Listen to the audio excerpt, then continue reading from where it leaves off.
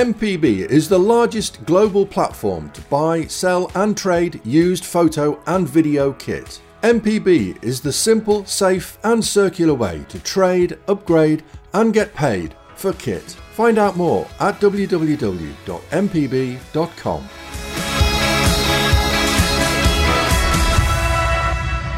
Well, this is the AV Forums Movies Podcast special, and we've got with us Jasper Sharp. So, Jasper, what's your background in AV? Tell us a little bit about yourself, your current title, your role, and what you're doing with Arrow.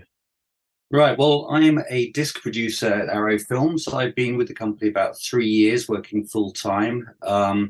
And before that, I did a bit of freelance production work for them on the Sage and Suzuki box sets, such as the Taisho trilogy and the Young Sage and Suzuki boxes 1 and 2. But my background basically goes back a lot further than that. As a writer, film critic and curator, I set up in 1999, 2000 with Tom Mez, the website Midnight Eye. So that's my passion, is Japanese cinema.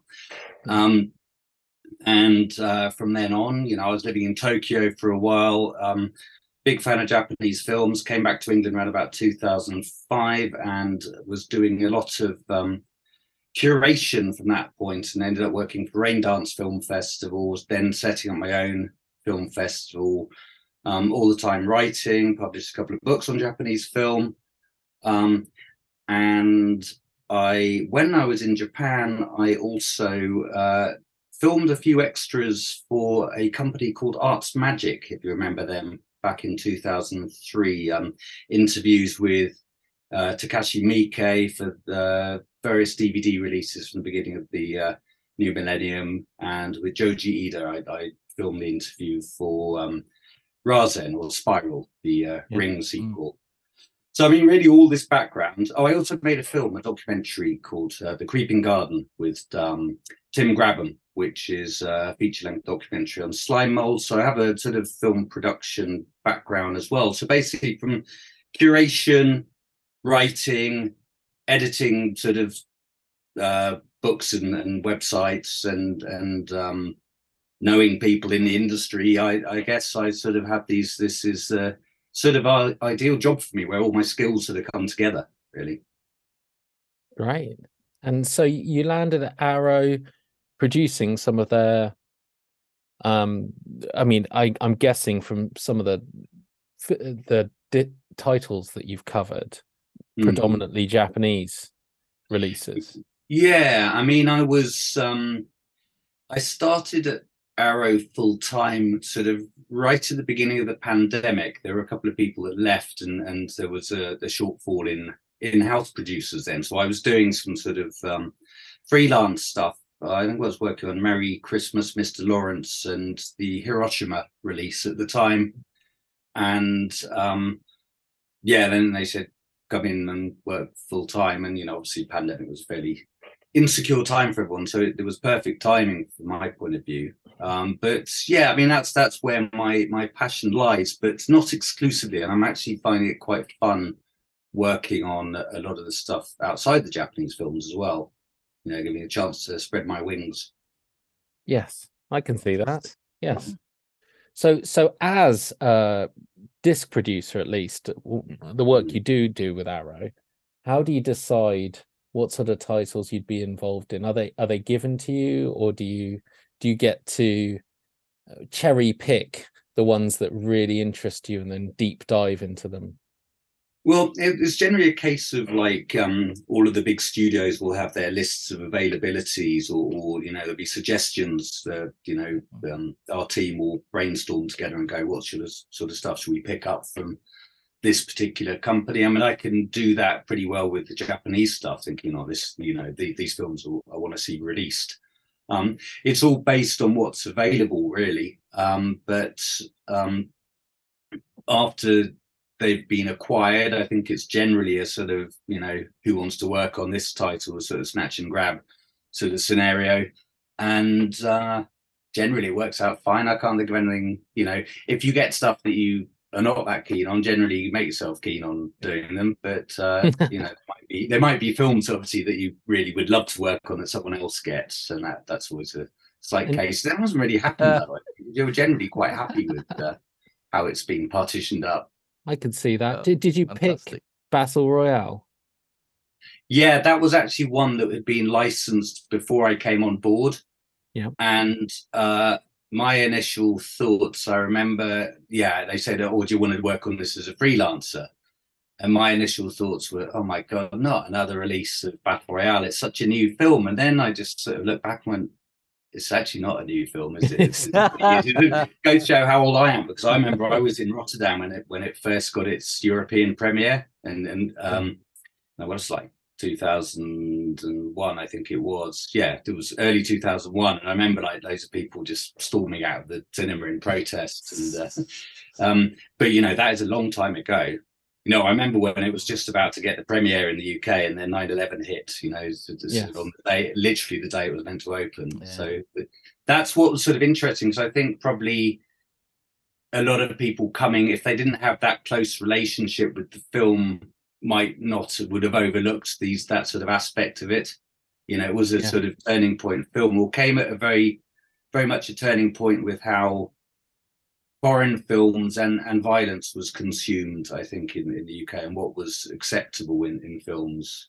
Yes, definitely. Well, I mean, it was very influential, and I remember, I mean, it's a bunch of kids who are killing each other, but I remember thinking when I first came across Hunger Games, how much of a sanitized kind of US version was. I was almost aghast that they had taken ideas wholesale from this and then turned it into a young adult variation. Such a poor variation. Yeah. Well, I did actually go back and watch Hunger Games again, there's obviously quite a lot of, Battle Royale itself is hardly the sort of beacon of originality, but I guess what it was like sort of, that Most Dangerous Game sort of with hyperbolic levels of gore, which you had in Turkey Shoot before, and I guess it's hardly unique, but I think, but with kids, Hunger Games, with kids made it a little bit. No, it's true, isn't it? Yeah. So sort of Lord of the Flies meets sort of Most Dangerous Game meets Friday the 13th level of gore, basically. Hunger Games was a bit. But I think the thing that struck me when watching Hunger Games was just how incredibly dull it was. And obviously it cost more to make than Battle Royale, but didn't seem you were getting more, bang for your buck. No, not at all. No. So interesting, Jasper, then, with your background in Asian cinema, we're here predominantly because your latest film is from a hell of a lot further west, shall we say. It's in Spain. And it's The House That Screamed. So how and why did you pick that title to work on? Oh yeah, well that was I was weaned on horror movies. I grew up in the 80s doing on the tape trading circuit. So basically Euro horror, sort of getting the nth generation dupes of various Giallo titles and Argento films. That's where I nurtured my sort of film education, but then I sort of went out of I sort of fell out of love with horror for a while. I think I just fell out of love with film in general and I was more interested in traveling around, and my interest in Asian cinema, Japanese cinema was more an adjunct of like me wanting to go to Japan and sort of watching a lot of Japanese films because I wanted to know about the culture. But when House That Screamed came out on the lists, I remember looking at the title going, it sounds familiar, what is it? And then realizing that it was La Residencia, the Spanish title. And this was a film I'd read a lot about and had never seen in my life. So I have this book, the Phil Hardy's Aurum Encyclopedia of Horror. Do you know that book? I've not seen it, but I've heard it mentioned on lots of hallowed pages. People of a certain generation, it was their Bible. It was the book that first ever covered exhaustively, the films of Jean Rollin or Jess Franco, just anything. So certainly when I was about 16 to 18, I think I made it my mission to try and watch every single film in that book, and actually succeeded, to a degree. I probably got through about at least, I don't know, half to 2/3 maybe. Yeah. But I think Le Residentiel was one I hadn't seen but was certainly aware of, and I do remember reading about it, and it's saying that it was really misogynistic, and it was a sort of a bit of a throwaway review of it. But I just thought, well, this is a film that, that there's context here, there's stuff to research around it, and it's that sort of research process is really interesting in its own right. And what with the world of the internet and knowing people who, the camera people or editors or translators overseas, it's fairly easy to reach out and see who you can get, to interview and bolster the package together. Yeah. I'm trying to think. When I finally did get to see it, actually, I was actually flabbergasted, because it is such a good film, and it was a film I don't think I ever appreciated how good it could be. Because I go back and obviously watching a lot of the stuff that you love when you're a teenager, you go back and zombie Holocaust. Well, it was sort of fun when you're 18, but So I was surprised that The House That Screamed. I mean, it is just an astonishingly well-made, big budget, well-acted, beautifully atmospheric film. And for me, it was just like, oh, I don't care how many times I have to watch this in the course of doing this job. It just looks gorgeous. Oh, fantastic. So now we're going to get down to the nitty-gritty. Your job, you've got the title. It's yours. Can you take us through at a sort of a very high level how you go about day one? You are handed the film to then producing the disc. Sort of what is your role? What is the role of a disc producer? Can you just sort of give us a snapshot into that? It sounds, because it must be fast. I mean, for me, it sounds absolutely fascinating. But I'd love to hear what it is goes into it. Yeah, I sort of love it, actually. It's like being a producer, where you can have all the ideas and get everyone else to do the work, and nice. Just within the budget, make sure that they do it. I should say that in terms of like the technical aspects of it, we get the masters supplied. This was licensed from MGM, and originally it was just the American language cut was licensed. Okay. But then we thought, well, that there is a longer Spanish cut, and the longer Spanish cut still is missing footage that's in the English cut, so about how to combine them.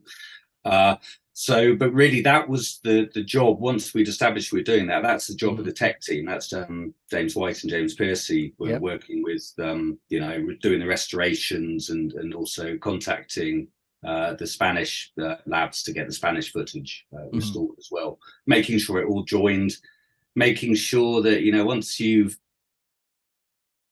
when you put everything together, sort of Frankenstein, like a bit like that, you end up with like the audio in the longer dub might be missing a few seconds here or there. So you've got to account for all these little things, and thank God that wasn't my job. But I like to start generally with the artwork, and I think you always have a few ideas. Who do you want to get involved? And I actually had quite a long time to work on this title, because originally it was planned for probably about a year ago, but then it became apparent that it was going to take a while for the master to get restored. So starting with the artwork, but then it was a case with, we've got all this time, who can we get in Spain? I definitely wanted Spanish critics, I wanted or Spanish voices, rather than just have this sort of punditry from outside. We have even down to the commentary, Ana Bugatskaya did the commentary. I mean, she is Spanish, so knew about the film, but also getting the director Ibanez Serrador's son to talk about his father's work, because I met someone at Sitges Film Festival who said he knew his son quite well. Excellent. We ideally would have liked to get possibly more of the actresses, but it's always a case where people sort of go missing in action over the years. And who else? Oh, the screenwriter. And I should say, I have a friend, Eugenio Ercolani, the Italian friend who helped me, put me in touch with a few people that could help in Spain for that. Excellent. So it really is a case of marshalling the troops, isn't it? You've got your tech team over there, and in terms of the extras that you talked about, there are they? It sounds like it's you driving that, not a case of, oh well, let's see what's already out there and taking legacy features here and there. I mean, you always go back and look at the old releases and then say, well, can we use that? Is there any point in doing that again if it's already been done, or should we get something else? And certainly we looked at. Well, I think it was the Scream release. We've carried over the Mary Maud interview from that on stage, but it was sort of interesting actually, because prior to that, I just produced the 3 Fassbinder box sets, and I worked very closely with a guy in Germany, Robert Fischer, who was making a lot of the extras, filming a lot of the extras. But I think I just dropped into conversation that I was working on House That Screamed, and he goes, "Oh, I've got an interview with John Mulder Brown sitting unedited anyway. I just filmed him just because he's a friend and I thought I'd film him." And so that luckily came together. Oh, wow. Just we didn't actually have to send him out to film him. So that was very good. Oh, fantastic. So in terms of the House That Screamed, then, what was the most challenging aspect of the entire release for you? Probably keeping under budget, basically. Just it's always a problem I have anyways, but just thinking, what can you do? And while you're planning one thing, you never know if it's going to come off, but once you set it in motion, you're sort of committed to paying for it almost. So that's the problem. If something, you can't just go out and go, well, let's go and interview all these people, contact them all, and then suddenly realize that everyone says yes, and it's like, oh damn, gone over budget.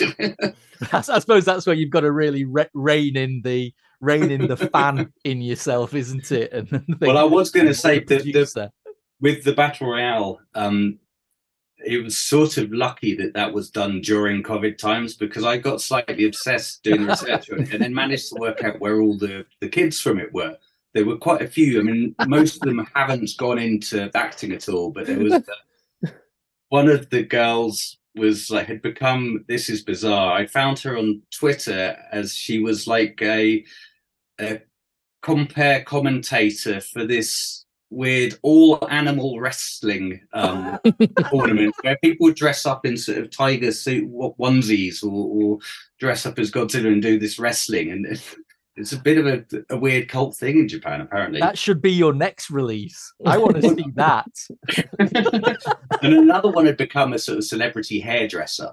So it was weird. They'd all gone on to different things, I mean, they're all like sort of pushing 40 now, all these kids in Battle Royale. I mean, the Battle Royale box set, I would say, as a fan, when I got that to review, I thought to myself, this is what I would want for every release ever. Someone's come along and they've gone, right, we're gonna do Battle Royale. We're gonna do both cuts. We're gonna do Battle Royale 2, which was hampered by the loss of the director and the limited footage that he'd already done, and the takeover of the director's son, and a lot of things. But we're going to do both cuts on that as well, and then we're going to turn it into, like, I think, a 5-disc set with a boatload of features, and we'll just give you the soundtrack as well. I mean, as a fan, you're sitting there going, I want it for every movie I like, because Battle Royale is a little bit niche, but someone has gone, someone out there really loves this, so this is what I'm going to give someone who loves it. So I suppose I'm interested because you're the person who did all of that. I mean, you might not have done the grading and the produced the actual, video, but you have put it all together, commissioned the artwork, commissioned the extras, put it in a set and said, this is what fans are going to get. So, I mean, you're the final line, are you? When it's all put together, you're like, this is what I want for people to have when they take home? Yeah, I mean, it is done to some degree in consultation with the other producers. We brainstorm ideas off each other. With the Battle Royale one, I guess the goal is always to do the best ever release you can at that time, so that no one's going to even bother to do it. Because, I mean, now we're getting UHD. Is there going to be a time in 5 years' time when people are going to have an 8K format? I don't think so, really. So I think this is going to be the last ever release, maybe. Yes. I don't know. The one thing I would say with Battle Royale, I realised, of course, that there was Battle Royale was reissued in 2009 in a 3D version. So we did miss that off Battle Royale 3D. So I don't know. Maybe that might be something in the future. I think that would be Arrow's first 3D release. Although it is, there are titles coming up that might. Yeah. Oh. Yeah. I tell you what impressed me most with I mean, all the stuff, Kaz, you said about the Battle Royale set is absolute meat and potatoes. But for me, it was all the stuff which, it was the ephemera, the tat, if you like. It was the playing cards. I mean, that was the thing. Don't even go there with the playing cards.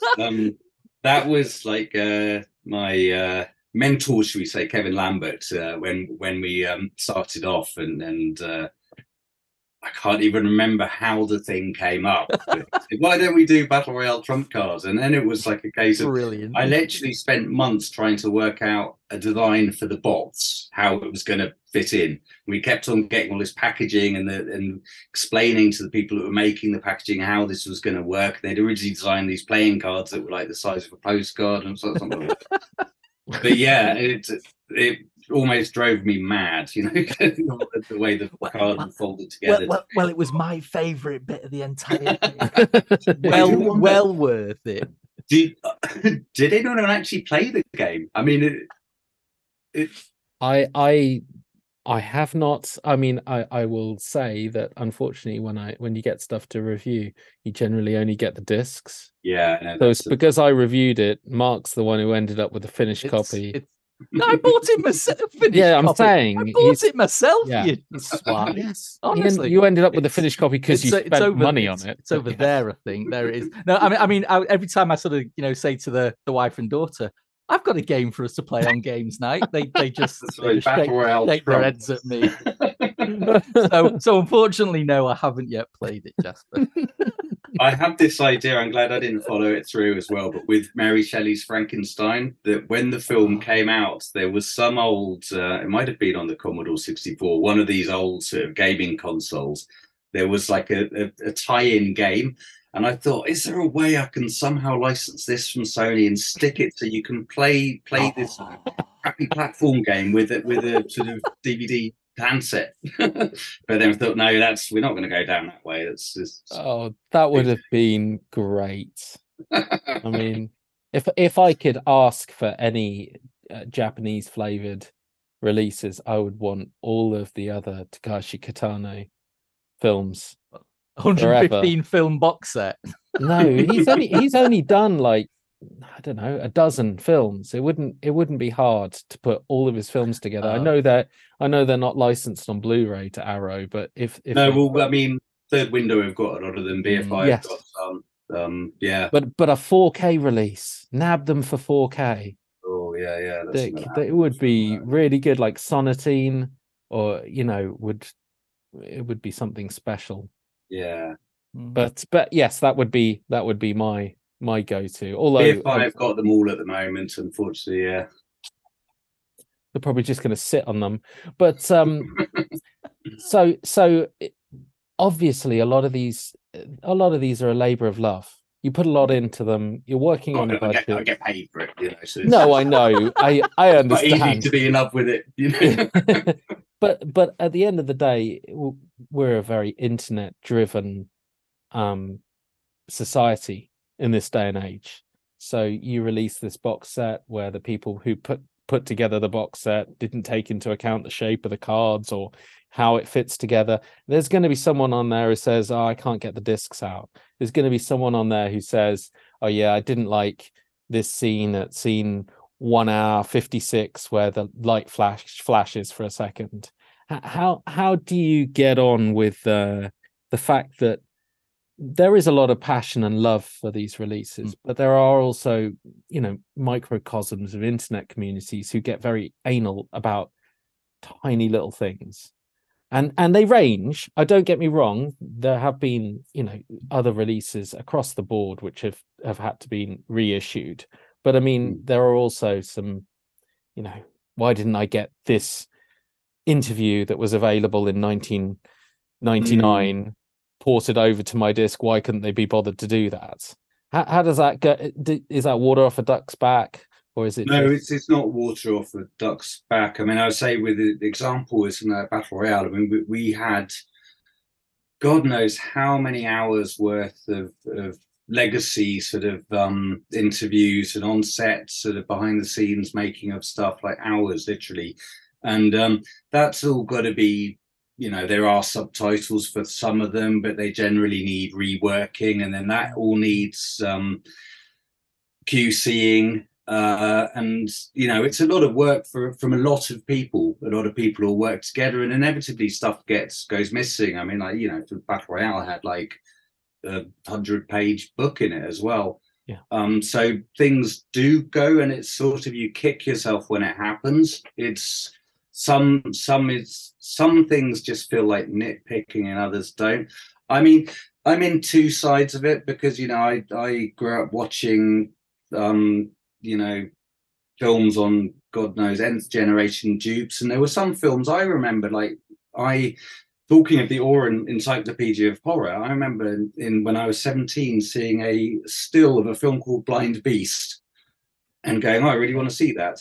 And literally spent 15 years trying to see this film. And now it's, I produce a Blu-ray for it. So I think, you know, the stuff that's available to us now for a film fan, it's amazing. And the quality it's available for us in general. So I think it's like when people nitpick a bit over the color grade, I was like, is it really important, or do you want to watch the film?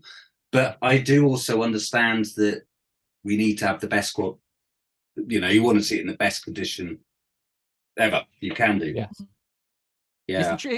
It's a tricky line, isn't it? It's and I think the thing for me is that there's so little frame of reference for a lot of this stuff. Well, it's different from the last release. Well, the last release might have been different from the release before that, and it's almost as a case of at some point it feels like it's eating its own tail, this entire sort of spiral down. But it has led to some genuine, I think, errors being spotted, and, you know, better quality products being put out. So I think, it's you know, I mean, there's when you get the other side where you've got stuff like earlier this year, the Sonny Chiba, The Executioner, the 2 films there. I mean, they've never really been released in high def on home video. And there might be complaints. I mean, they were filmed with mono audio, where we're getting the masters off Toei. And if the audio pops and isn't brilliant, you know, it's a film that was made 50 years ago, ultimately. So it's just you can only do so much with the elements that you're given. Yes.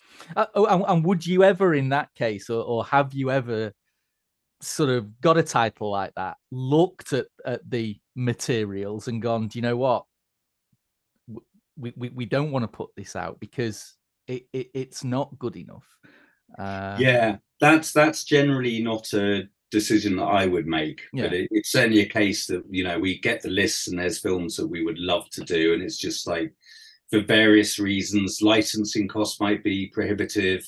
The masters might not exist for it. We don't even know who the rights holder is in some cases. You know, it happens a lot. Generally, there's only so, you know, out of all the films that were ever made, there's only so many that come up over and over again. And some films just might not have any commercial potential, really. You know, there's a lot of the stuff I like, but well, I mean, we talked about Battle Royale, but you also did the Grudge box set, the Ju-on, the original Ju-on Grudge box set, and that, I mean, that's very niche as well. It's got all of the prequel sequels. No. And Well, No. it's got a lot. It's got a the lot of prequel. them. Okay, sorry, Mark. It's Yeah. got a lot of the prequel sequels, including ones which even you, Mark, found harder to watch. But I mean, that was also a comprehensive collection. I don't.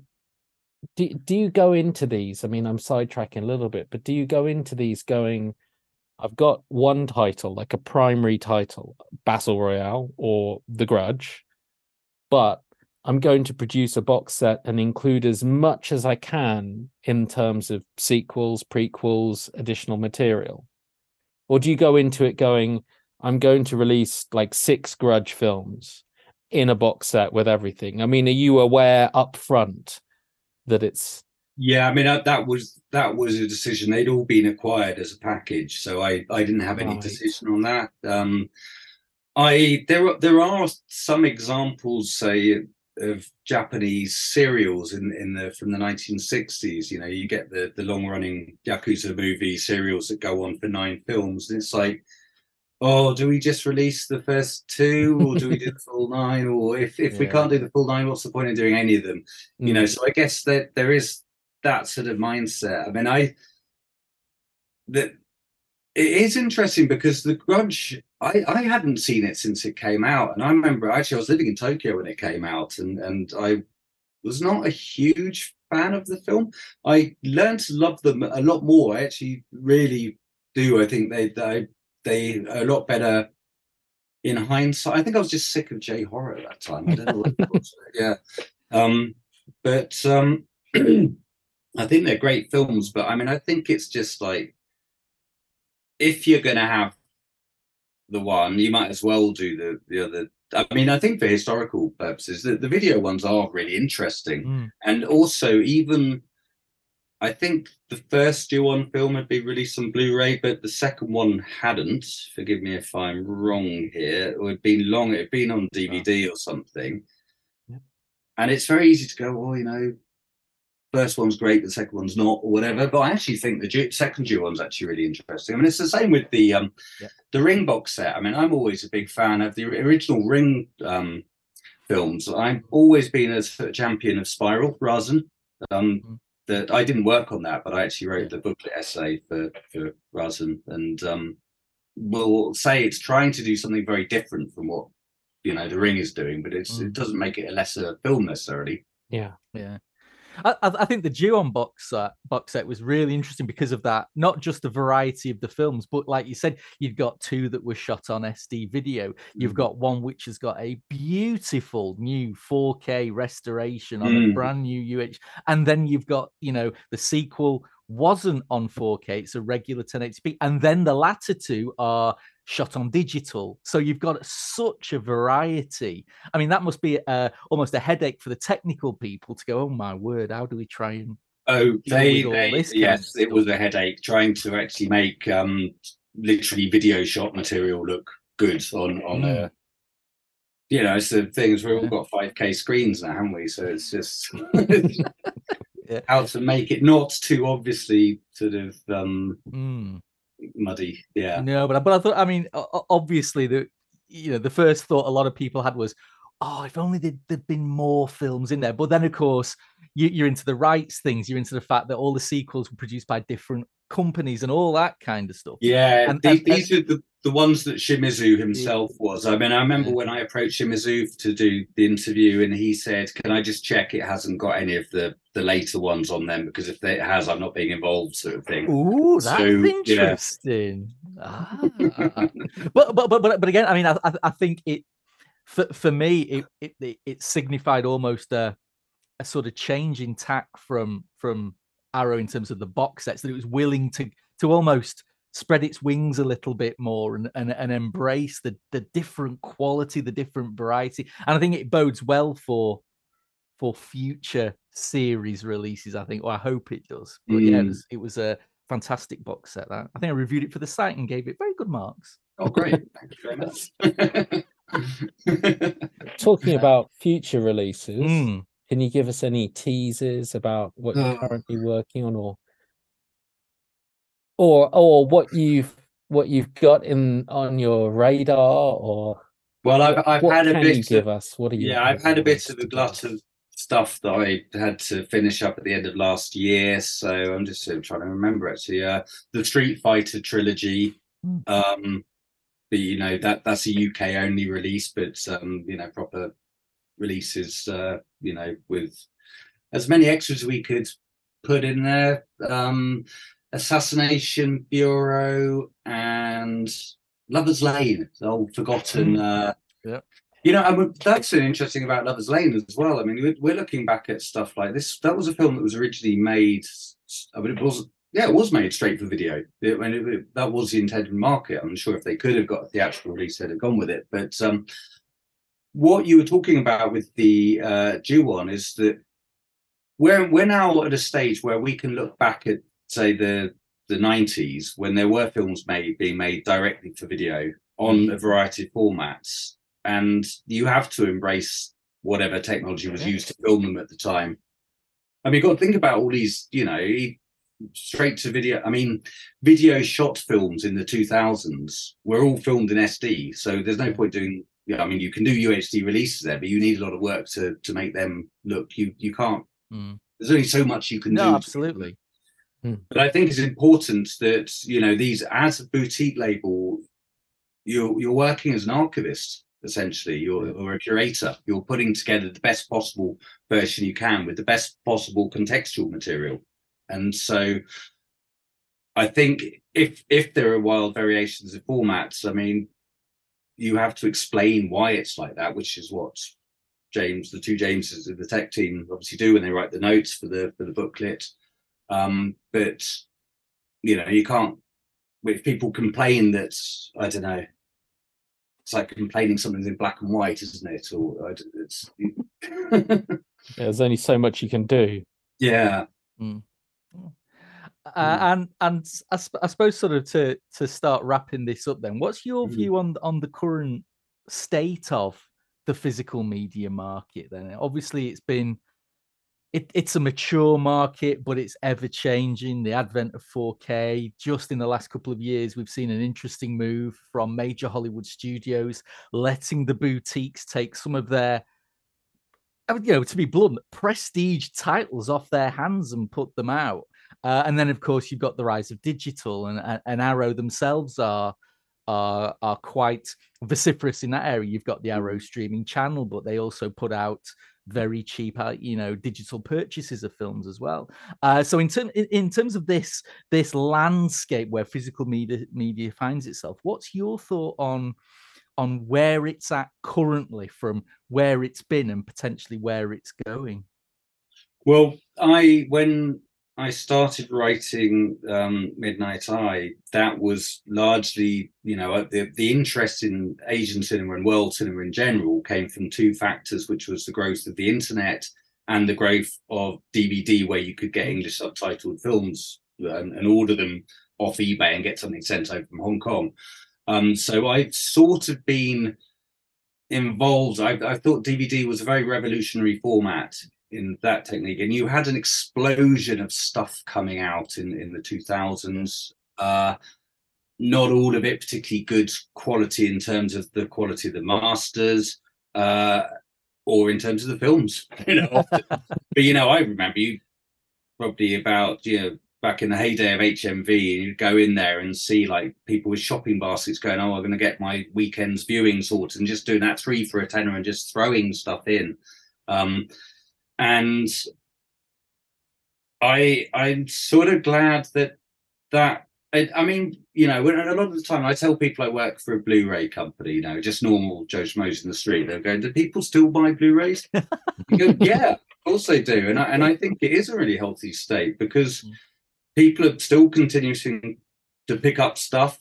I hope it doesn't get to the stage where we're reissuing the same old films over and over again in higher quality things. I mean, I've inherited some titles which have been released many times, and it's a case of what more do you do for extras? That you can't just have the director's commentary of and again like the 2023 version.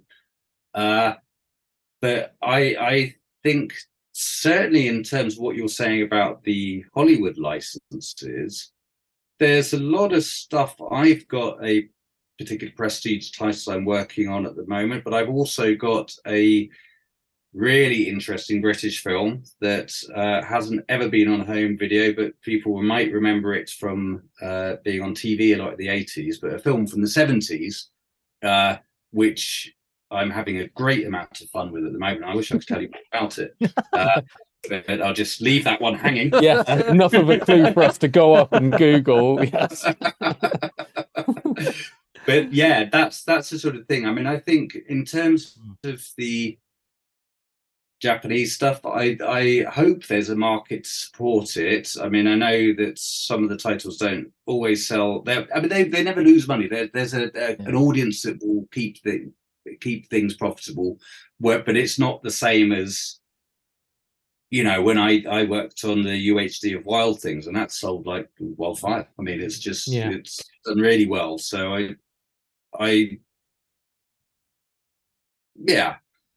as long as there's new titles coming into the public discussion group.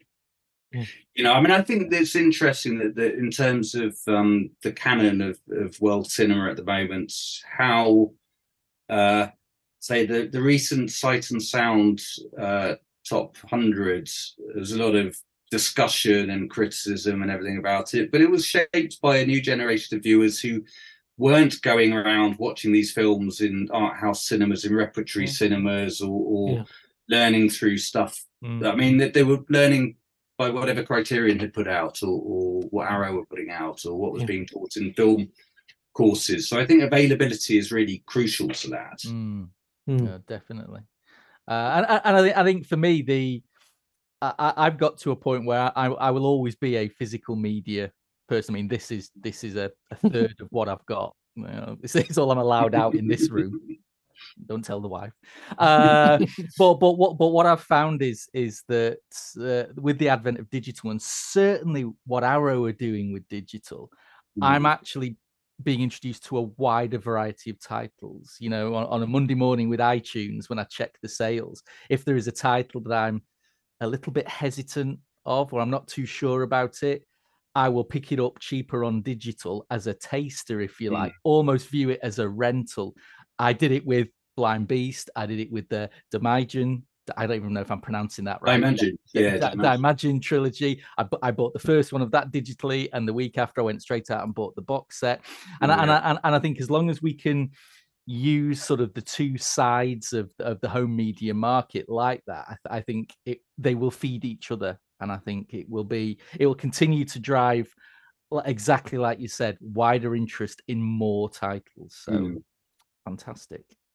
Excellent. Yeah, well, the Daimajin one's a good point of view, because, you know, it's the films are really only a small part of that package almost. I think we've got that massive big booklet in there, which was great, a lot of fun to put together, and all the extras around the making of the film. So definitely, I think, physical media can do that. I mean, there's some films that aren't suited to that, but there are plenty of others that are really rewarding to do in that way. Superb. I feel like I've got to demand that Arrow send me out the actual booklet with the check discs when I'm reviewing, because I'm really missing out on some of this stuff. You know? Yeah, it's something is a bit of a bone of contention for me. I think the booklet should go out. It sounds like it should. Even really. as a PDF, you know, it's just, I think, Yes, I think that's. I mean, I say it from the other side of the point of view, in that before I became a producer at Arrow, I was like writing the booklets for quite a lot of releases. Yeah. So it was always a case when the reviews came out, and it's like, no one mentioned anything about my booklet, and it's just because no one had read it. So it's almost like your contribution has sort of been ignored. I don't know. Well, I think, don't Arrow make the booklets available as PDFs on their website? Have I got that wrong? I'm going to check that. I'm sure. I think you might be right. Actually, I should know about this, shouldn't I? So should I. But yeah, I think and it's so much of that added value, I think, gets lost in the, you know, when the big studios put out tat versions, Mm. it feels like tat. But I think when the boutiques do it, you know, yourself, Radiant, Criterion, you know, those booklets have got such fascinating, and it's the variety of the writing in them as well. It's not just here's a critique of the film, it's old reviews, it's bios of the creators that are involved. And I think it really does add to the whole, the physical media purchase so much. Mm. I've Excellent. got one last question on this. Yeah. I would love to know whether or not Arrow have the license to them or not. What would be just a couple of your favorite films that you would love to produce, like on disc, that haven't been produced on disc? Well, in terms of Japanese cinema, I've got Sure. Yeah. quite one of my favorite films. It's called Shall We Dance, and it's like a comedy, the ballroom comedy. Richard Gere? And I've been told that this sort of thing it was remade with Richard Gere and J-Lo. Yeah. But it was released by Miramax in the mid-90s and was one of the top grossing Asian films. Well, it was the top grossing Asian film in America of all time at the time. But now it's sort of faded out of the limelight, but it's just hilarious and it's funny and it's moving. I'm not sure if there's the market. I mean, it's funny because, like I say, it's like people will buy, I don't know what to say without tapping myself, but you know, any sort of Z-grade horror movie on UHD, but like quality films, you know, are a tougher sell because. Yeah. But I think there's lots of films like that from 80s Japan where the rights are quite difficult. I mean, another one called Family Game is a brilliant film. But my big frustration, one of my favorite films of all time is Lynn Ramsey's Morgan Kalla. And I think it's terrible we haven't got a DVD, a Blu-ray of that in the UK. I can't believe it. And that would be a dream project. Okay. Actually, not even a dream project. I just want it out there. I'd rather not work on it myself. I'd probably ruin it. But just someone put it out, please. Yes. Yeah, it does feel like that. Like when I talk to you about the Kitano films and you tell me all the people who own them, it's like, put them out there, stick them on 4K, you know, give me access to them then. Because that's the other aspect, isn't it? Whether it's Arrow, whether it's Criterion or whoever has the license, that doesn't mean you'll see the disc anytime soon. So yeah, I can think of all manner of Japanese films and Japanese film directors that probably will never get released on Blu-ray just because they're not names. Yeah. So I feel happy that we're doing stuff like the Tomoe Uchida and the Masamura stuff like Blind Beast. Yeah. No, it's very, very nice work. Well, it has been tremendous speaking to you and getting some insight into what you do at Arrow and what Arrow do. And I think that it's opened our eyes to a lot of different things. I very much appreciate you taking the time. Yes, thank you, Jasper. Well, thank you for asking me. It's been a pleasure.